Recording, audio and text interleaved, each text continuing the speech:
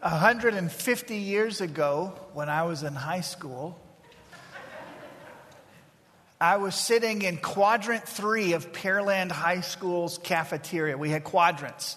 Our school was so big, we just said a quadrant 3. It was right next to quadrant 4, Dale.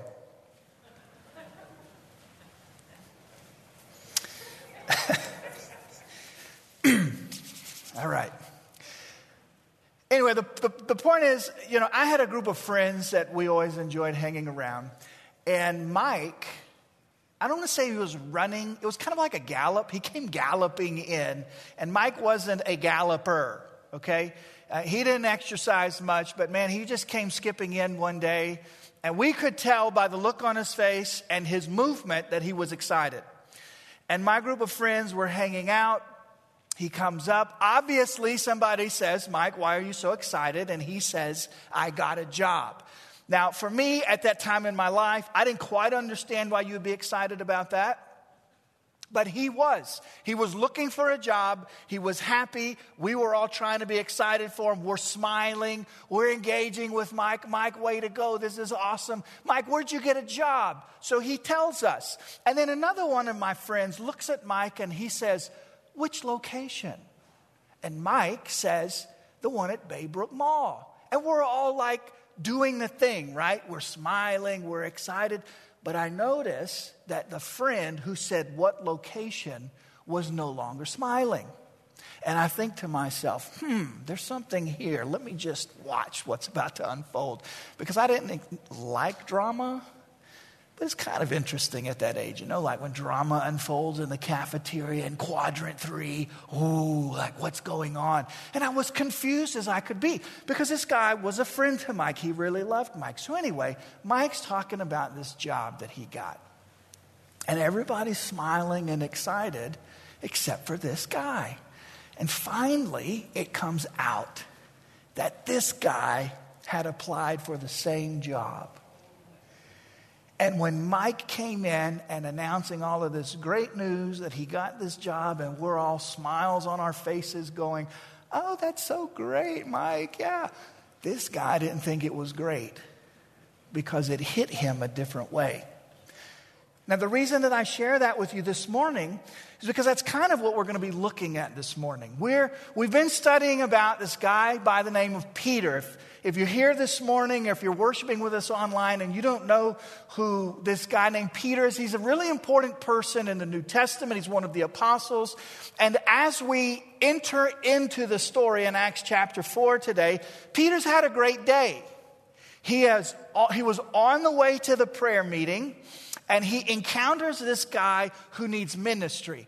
And one of the important points that we've made over the past couple of weeks is that we always need to be ready to follow when God puts something in front of us. Peter was able to do that. He was on the way to the prayer meeting. He saw somebody that needed ministry. He stops to give them ministry. And this is one of the great stories of the New Testament. A miracle happens and this guy's able to walk. And so obviously when a miracle happens in public, a lot of people show up. Peter takes that opportunity and he steps right in front of them and he begins to preach this great message. And the day is just going perfectly and everybody's smiling, right? And the great news is being preached, except for there's some people there, like my friend in quadrant 3 of Pearland High School's cafeteria, who when everybody else thought great news was being taught, he didn't think so. So in Acts chapter 4, we're looking at what happens when the good news doesn't land with somebody as the good news. What should I expect when I am living my life, whether it's at home or students, for you at school or career folk, professionals at your job, or stay-at-home folk there with your neighbors and your friends and your family? Listen, what happens when the good news doesn't land as the good news for people? Let's look at that in Acts chapter 4. And we're going to allow God to teach us some really important things today. And I think I'll say this a couple of times, but I want to say it now just because I think it's so important to say it at this point. What I hope is that we don't just learn some things this morning, but we process some things.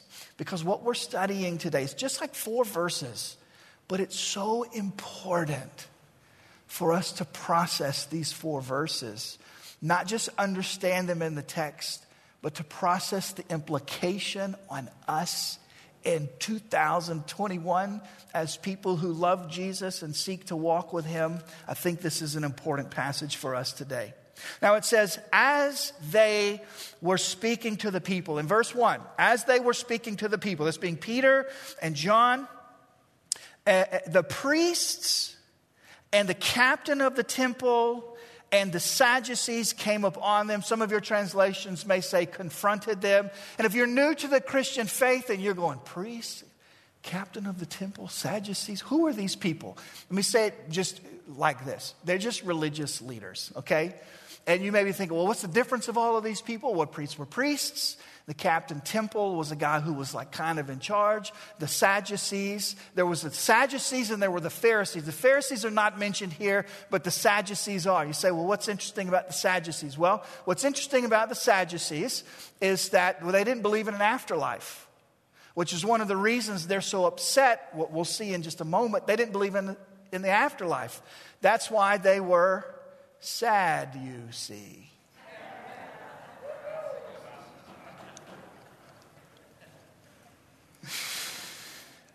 Good morning, everyone. These are the characters who are there. Now, what you're about to discover is this. They are not celebrating what God has done through Peter and John and the rest of the apostles. In fact, you saw this just in verse 1. They didn't show up to celebrate.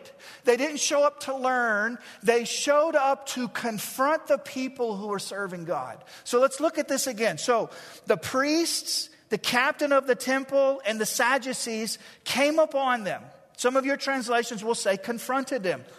Greatly annoyed because they were proclaiming in Jesus the resurrection from the dead, and they arrested them. And they put them in custody until the next day, for it was already evening. But many of those who heard the word believed, and the number of men came that day to about 5,000. So if you have your note sheet this morning, you see that I'm trying to summarize for you what it means to live in the kingdom of God. What does it mean to live life according to the Spirit? It means I'm yielded to the Spirit. We learned that on the day of Pentecost. It means that I'm quick to repent. All the way from Acts 1 to Acts 4, the word or the call to repentance is over and over and over. It means we're unified with the family. Richard preached about this, where the family was together. They were focused on the word of God. They were focused on prayer. They were focused on breaking the bread together. They were truly one people. That's all good stuff. That's all encouraging things. Like, sign me up for that. I want to be a part of a community that's yielded to the Spirit, that is ready to repent, that's unified with family, that's ready to change the world. Peter and John were just going to a prayer meeting that day, and all of a sudden they changed the world for this guy. But here's what I want you to see. In man's eyes, as awesome as a day of ministry as they've had, it seems to come crashing down because of the priests, because of the captain of the temple, and because of the Sadducees. And so here's the point that I really want, not just for us to learn, not just for us to hear, but to really process this morning, is that when the kingdom of God expands, opposition intensifies. I was talking with a brother here at the fellowship just 2 weeks ago, and then even last week we were discussing this very point, that as the kingdom of God expands in any one place, there is going to be opposition. And all of these other things that we've talked about living in the kingdom of God and about life in the Spirit, they are so encouraging. Those are the ones that you just want to run circles around the worship center, and it excites you. Yes, we want to change the world. Yes, we want to be unified. Yes, we want to be yielded to the Spirit. But who signs up to be opposed? Nobody. That's the unfun part of living life in the kingdom of God. And what I want to do this morning, as we're seeking to process, like what to expect in regular life as I live in the kingdom of God, as I live directed by the Spirit, and as you seek to do the same in your world, at your job or at your school or with your friends, in your home, on your block, what do we expect to happen to us? And so I want for us to process this. I think the best way to do it is just to notice that there are three, I don't know how to say it other than to say layers. There are three layers of opposition that I want for us to notice. And I want for us to think, not just in terms of Peter and John and the apostles, but I want for us to just pause and say, what about us? Are we ready for that? And the first layer is just confrontation. It is verbal confrontation. The ESV, the English Standard Version, says that while these people were preaching, while the message was happening, in verse 1, as they were speaking to the people, the priest, the captain of the temple, and the Sadducees came upon them. Some of your translations say confronted them. There was an abrupt moment where chaos ensued. I mean, try to think of this. Try to think one Sunday, if Pastor Zach is up here giving the best points that I can find out of the Word of God, and you're tracking with me going, yeah, amen, yes, write that down, all of these notes, and all of a sudden, somebody stands up out of their chair and comes and stands right here and starts confronting what I'm teaching to you. How awkward would that be? How tense. I mean, I cringe just thinking about what I would do if that happened. It would be like quadrant 3 of Pearland High School, and all of a sudden I realize, whoa, not everybody's happy for Mike here. Yeah, that's what happened that day. This incredible moment of ministry. This man had been healed. A crowd had gathered. Peter was delivering the goods. I mean, he was preaching the gospel. He was addressing them. You who killed the Lord Jesus, you didn't win. Jesus was resurrected. He is both Lord and Savior. I mean, Peter, he is preaching up a storm. And all of a sudden, and did you notice in verse 1 it says, while they were still speaking. How rude. They just verbally confront these apostles. That's the first layer. Like if you were thinking, I don't know what I would do. I'm having a panic attack just thinking about it. You haven't seen anything yet. It gets worse. That's the first layer. The second layer is that they actually seized them. Now in the ESV, it says they arrested them. The word means they laid their hands upon them. That means that literally somebody walked up and not only verbally opposed them, but they grabbed them. Now, what would you be thinking if that happened to you? What would you be thinking if you were sharing Christ one day with someone, and then somebody walked up to you and not only tried to stop you from sharing, but literally put their hands on your collar and started to threaten you and tell you, you're not going to share this here. You're not going to do this here. I mean, it is a huge leap from just disagreeing with someone to having somebody's hands put on you. And that's a big deal, isn't it? I mean, we live in a society where you don't just walk around grabbing folks. I mean, that can put you in a lot of trouble. The problem was the people who were grabbing the apostles were the people in charge. Think about that. At school, at home, at work.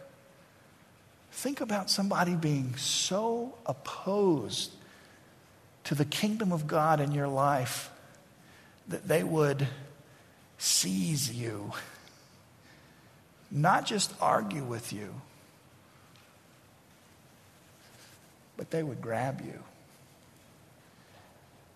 And the third layer of opposition is detainment. They not only grab them, Scripture says that they put them in custody. Scripture says that they arrested them and they put them in custody.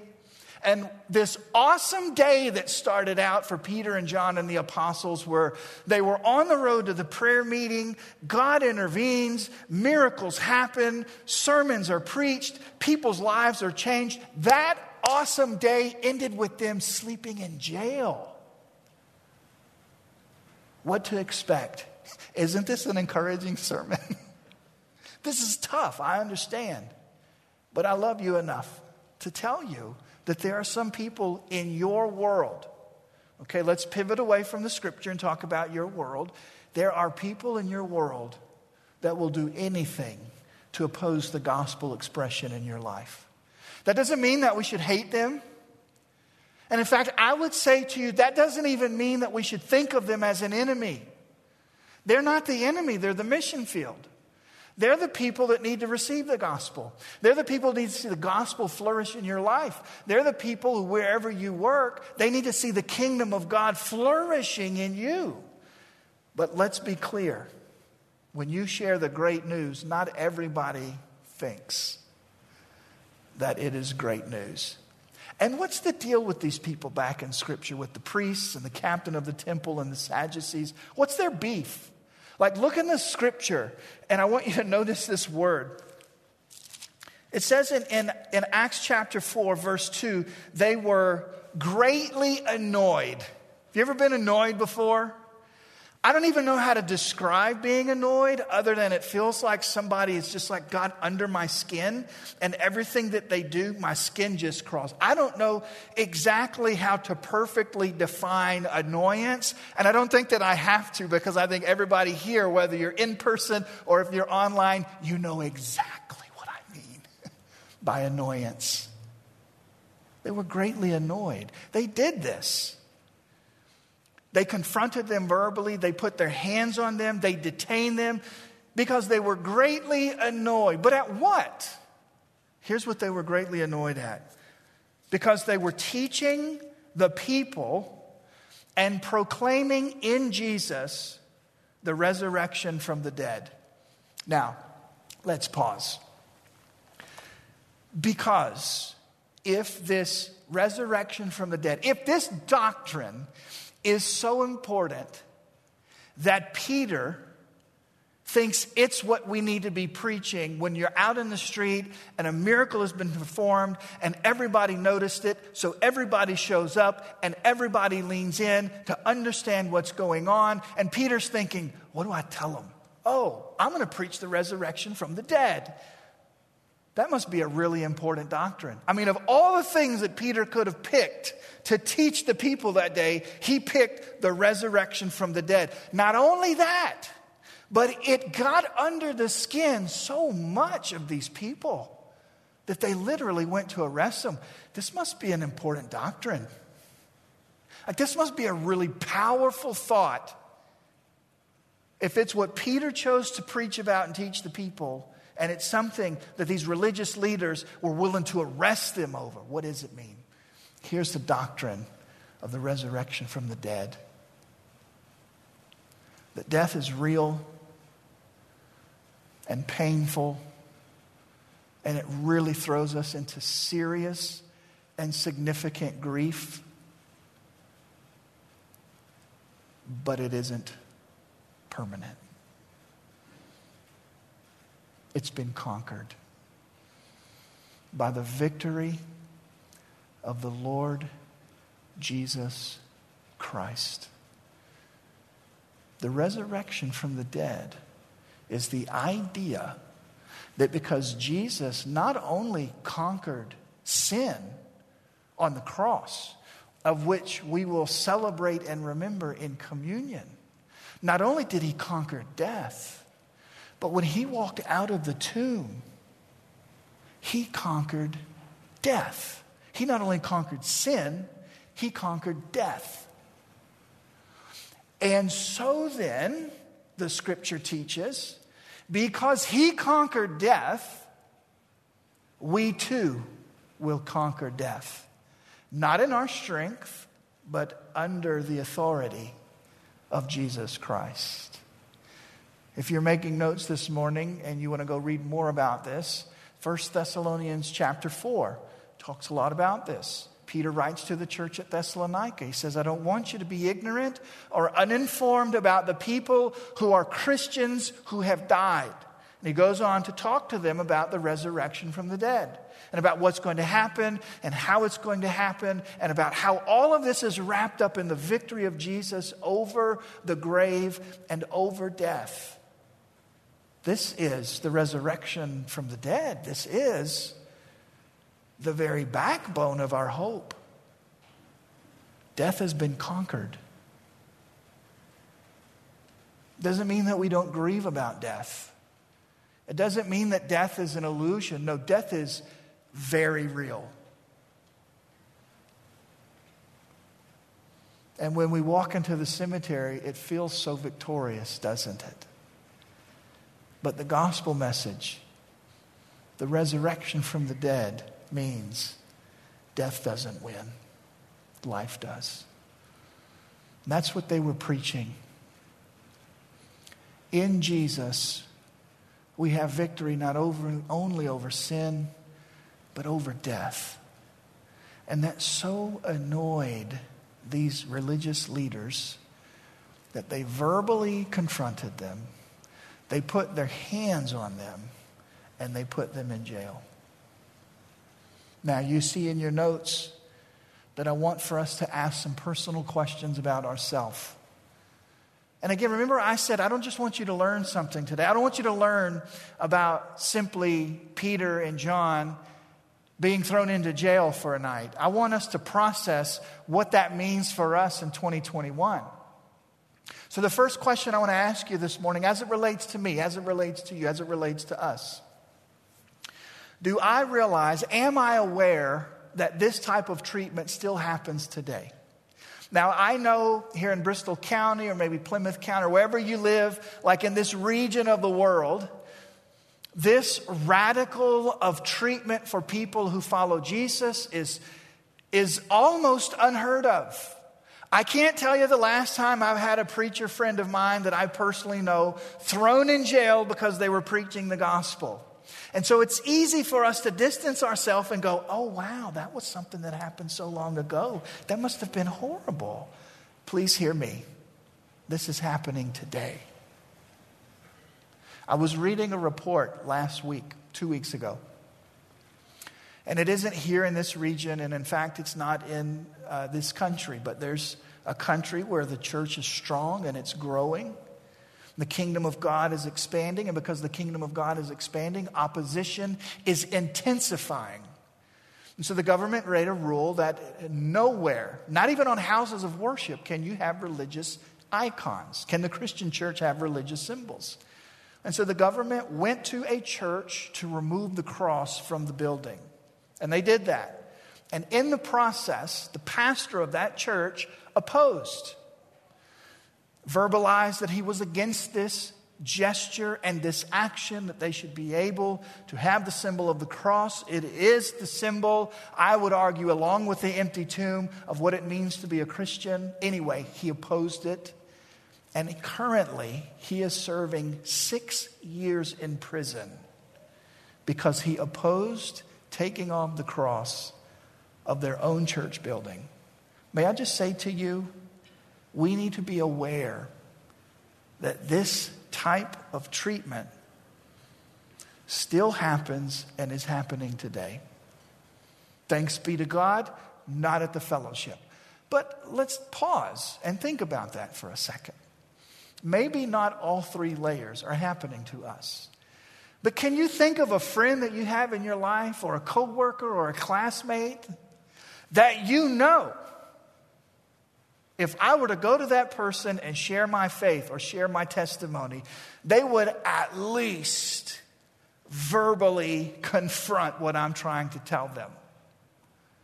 So it's not a matter of does it exist in our world, it's a matter of to what degree or to what layer. The point I'm trying to make for you today is if we look at the story of Peter and John and go, how horrible it must have been in those days, we need to educate ourselves and understand that this type of persecution is as common today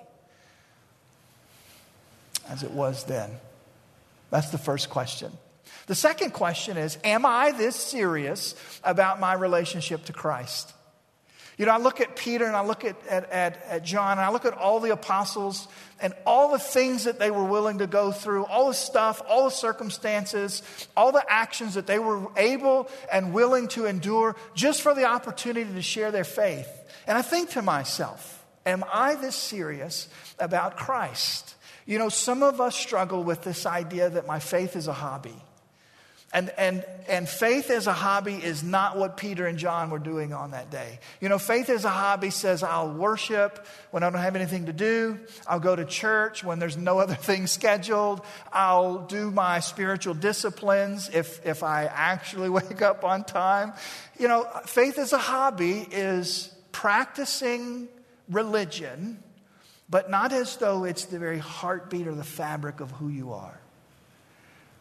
And we struggle with that in our society. Now, I'm not accusing you of that, okay? But what I'm saying is, as a society, we do struggle with this notion of faith as a hobby.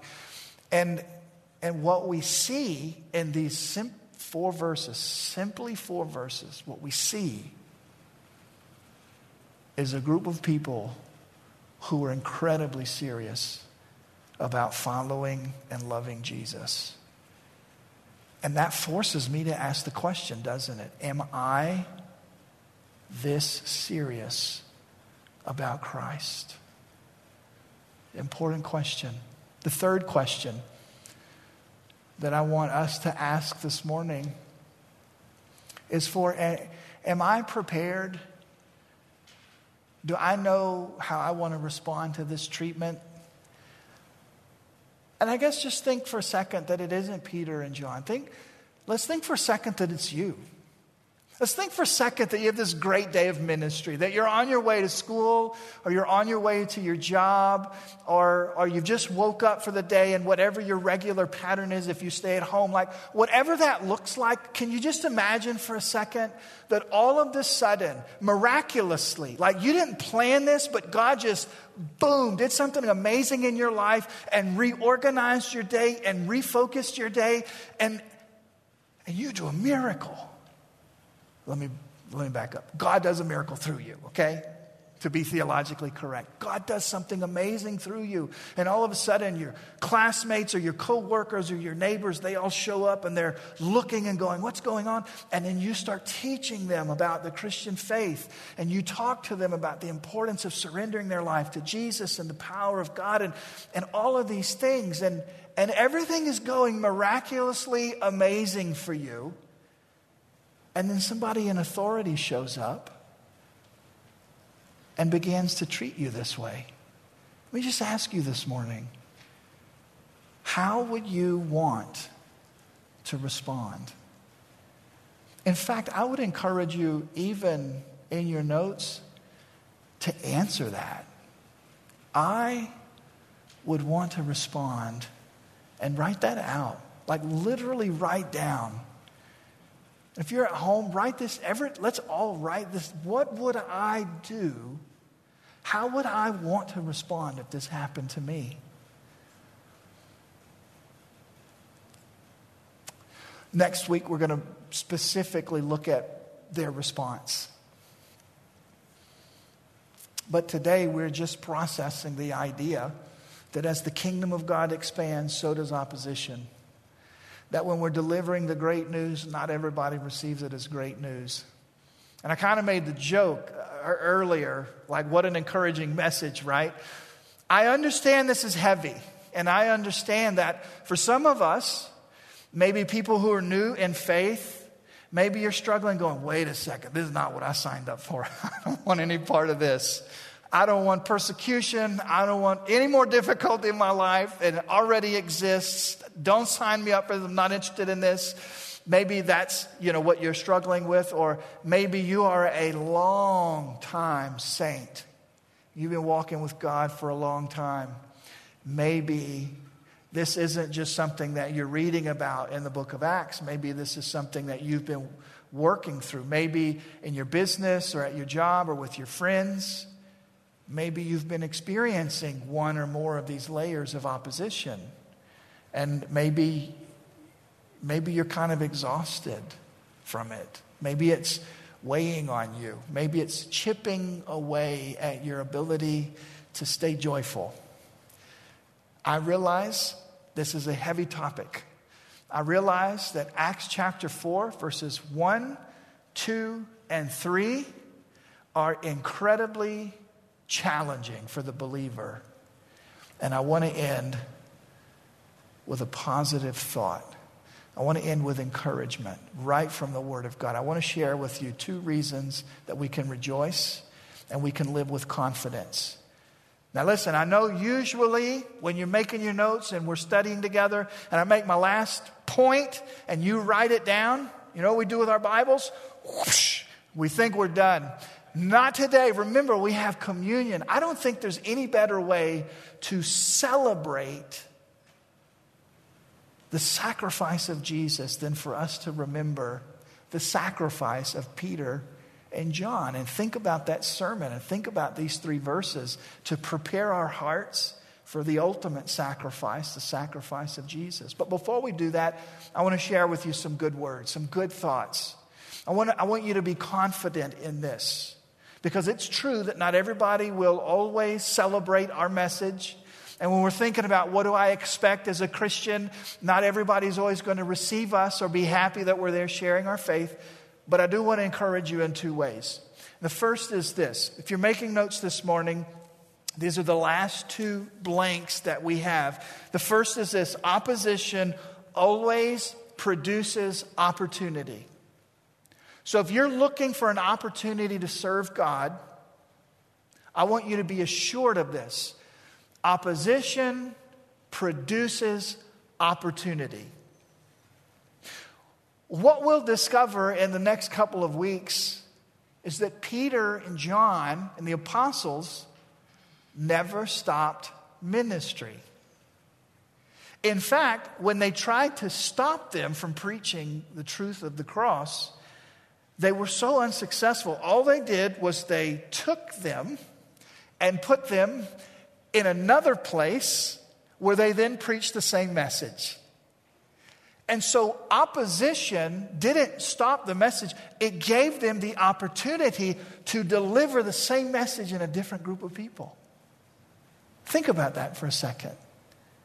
Opposition to the gospel produces opportunity to minister to others. So this is what I'm saying. This morning, if you have a heart that beats to serve God, and whatever your life looks like on a regular week, Monday to Friday, Saturday and Sundays, if you live with looking for an opportunity to serve God, you don't have to be afraid of opposition, because opposition is going to serve up for you an opportunity to serve people in the name of Jesus. The second thing I want to say to you, and then we'll take some prayer time and prepare our hearts for communion. But the second thing I want you to rejoice over, and I want it to cause you to live with confidence this week, is that opposition never, ever, ever eliminates the impact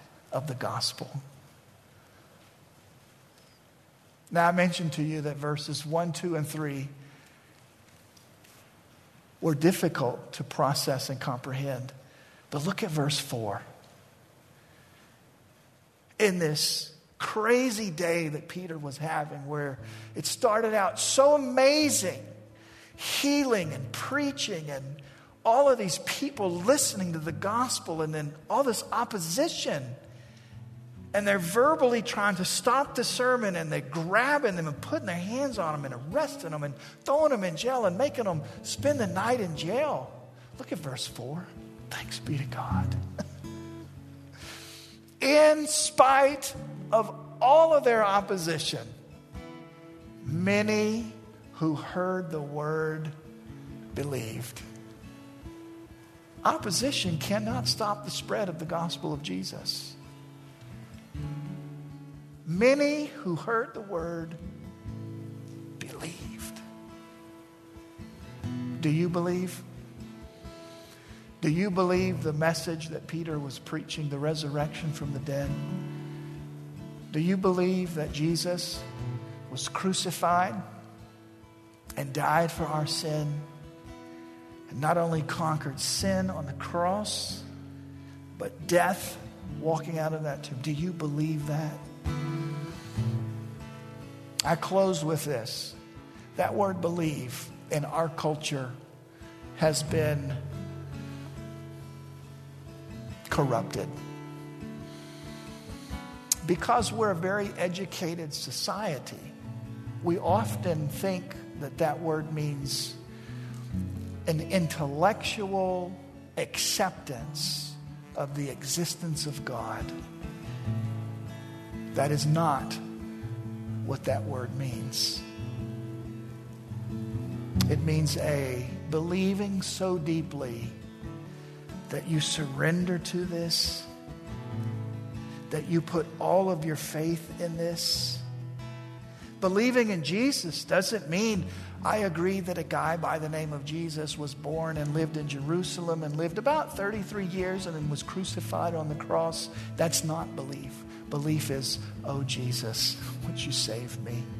Can I be your disciple? Can I follow you? Can you be the Lord of my life? That is belief.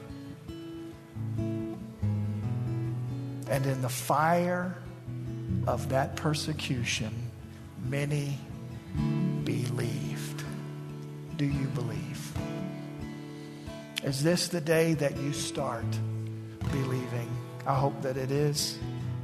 There is no reason to put off placing your belief, your faith, and your trust in Jesus. It's the most eternally significant decision that you would ever make. And I mean that literally. Would you place your faith in Jesus today if you haven't? But whether you have or whether you haven't, I want to invite us all to bow, prepare our hearts for communion. And even as you bow this morning, if you're new to the fellowship or new to church or new to faith, you may be wondering, what's all of this about?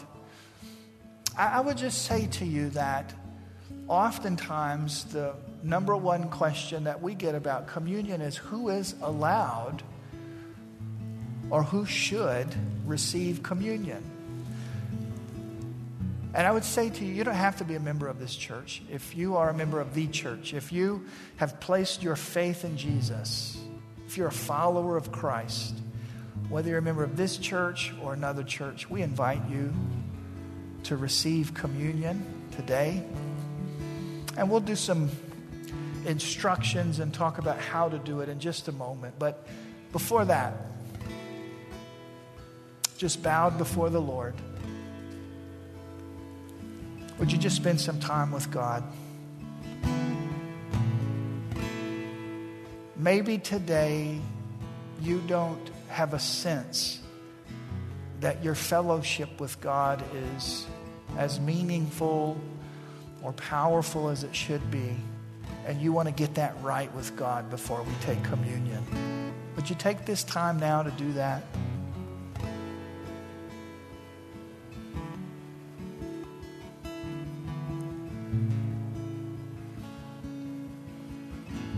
Would you examine your heart?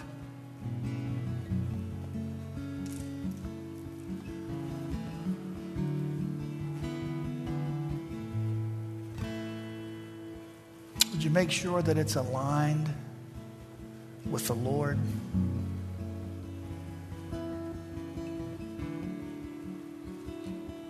Pray with us, friends who are online. Draw near to God with us.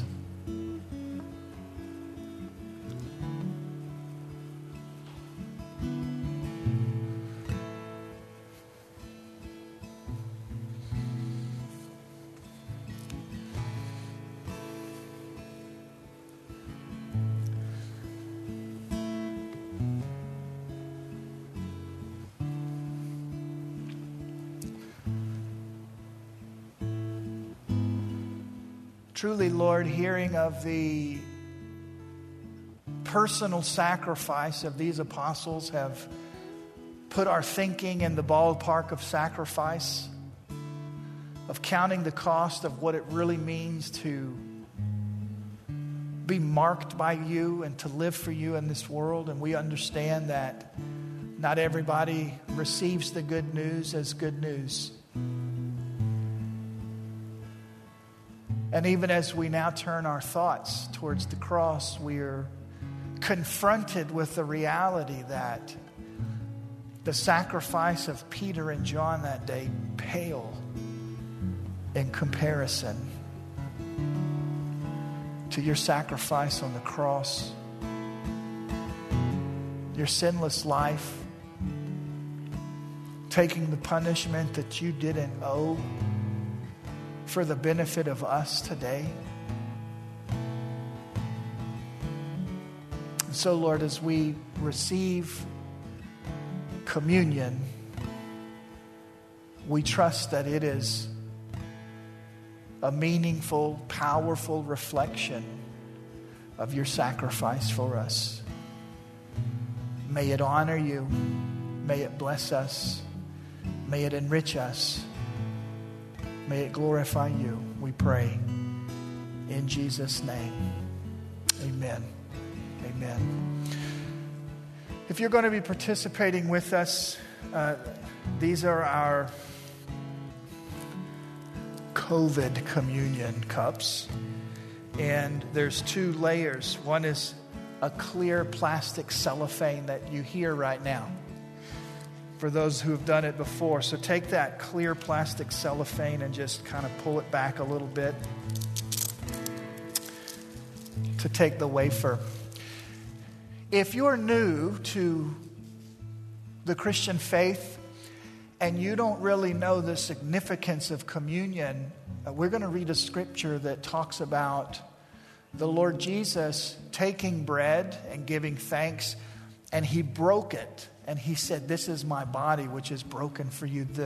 The powerful message of the wafer is that the bread was broken, which communicates that Jesus' body was broken for us. I'm reading out of the book of 1 Corinthians.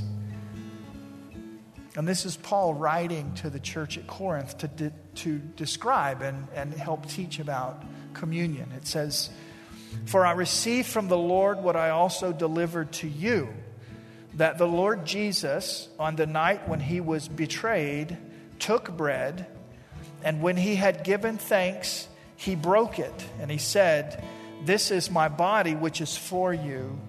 Do this in remembrance of me.'"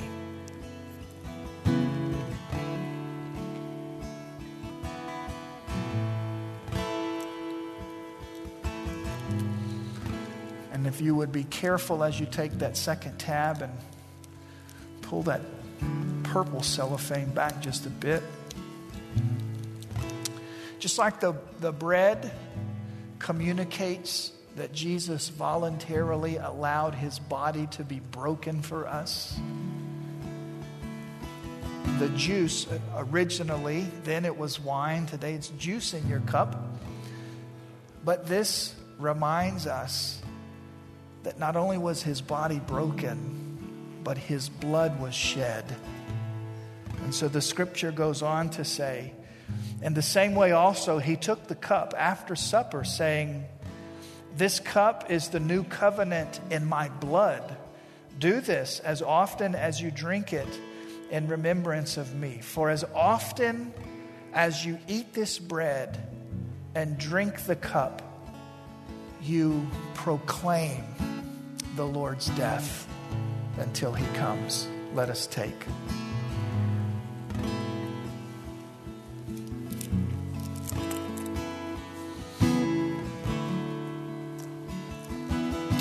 There are cups just under your chair if you want to take that and drop your trash in it. Today we have together in unity proclaimed the death of the Lord Jesus. And we will continue to do that until he comes. Would you pray with me? Father, today we have heard that living in the kingdom of God doesn't always produce what we would consider perhaps encouraging results. There are times that we do sacrifice because we follow you. May I say, Jesus, it is so worth it. And we close by praying for the people in our life who would oppose the gospel that we carry. For those, Lord, who even in the past week or month have verbally confronted us over our discipleship to you, to people who may have made fun of our belief or opposed our belief verbally, we pray for them right now, Jesus, and we refuse to see them as enemies. We love them, O Lord. We pray that you bring them into the kingdom, and we pray that the very gospel that they mock would be the message that would turn them into our brothers and sisters. And we pray for those who would do us violence because we follow you, O Jesus, who hate the gospel and hate Christians. We pray for them. For those who, if they had legislative powers to outlaw our faith, that they would do it. We pray for them.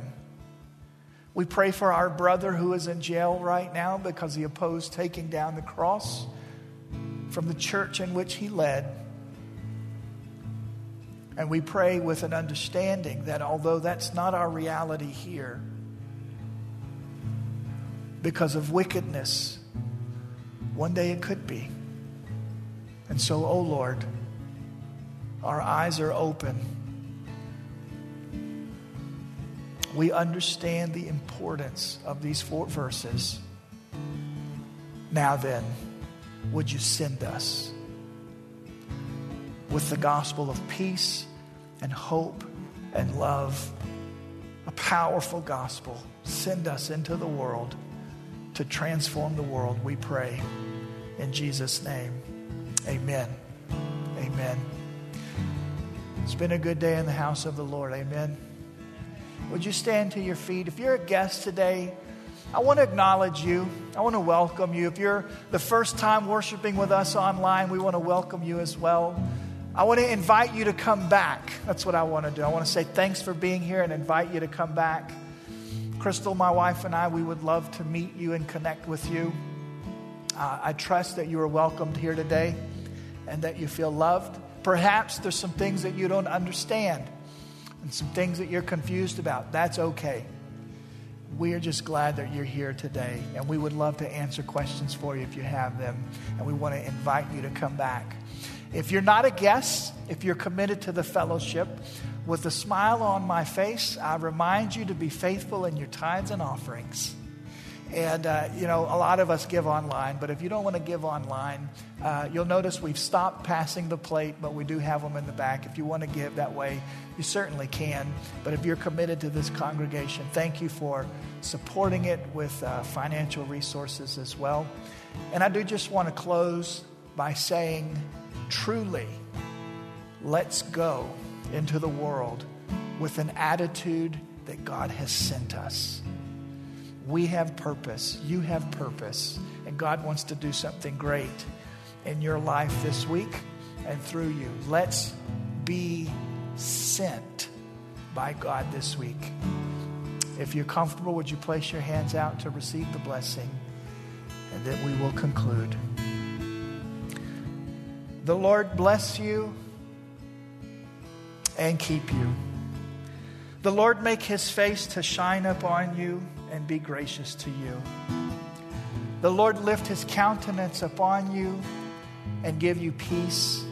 And so, O God, we will go with peace, even if we face any certain layer of opposition. We go with peace, and we pray that we will take that opposition and exchange it for peace. We pray in Jesus' name. Amen. Amen.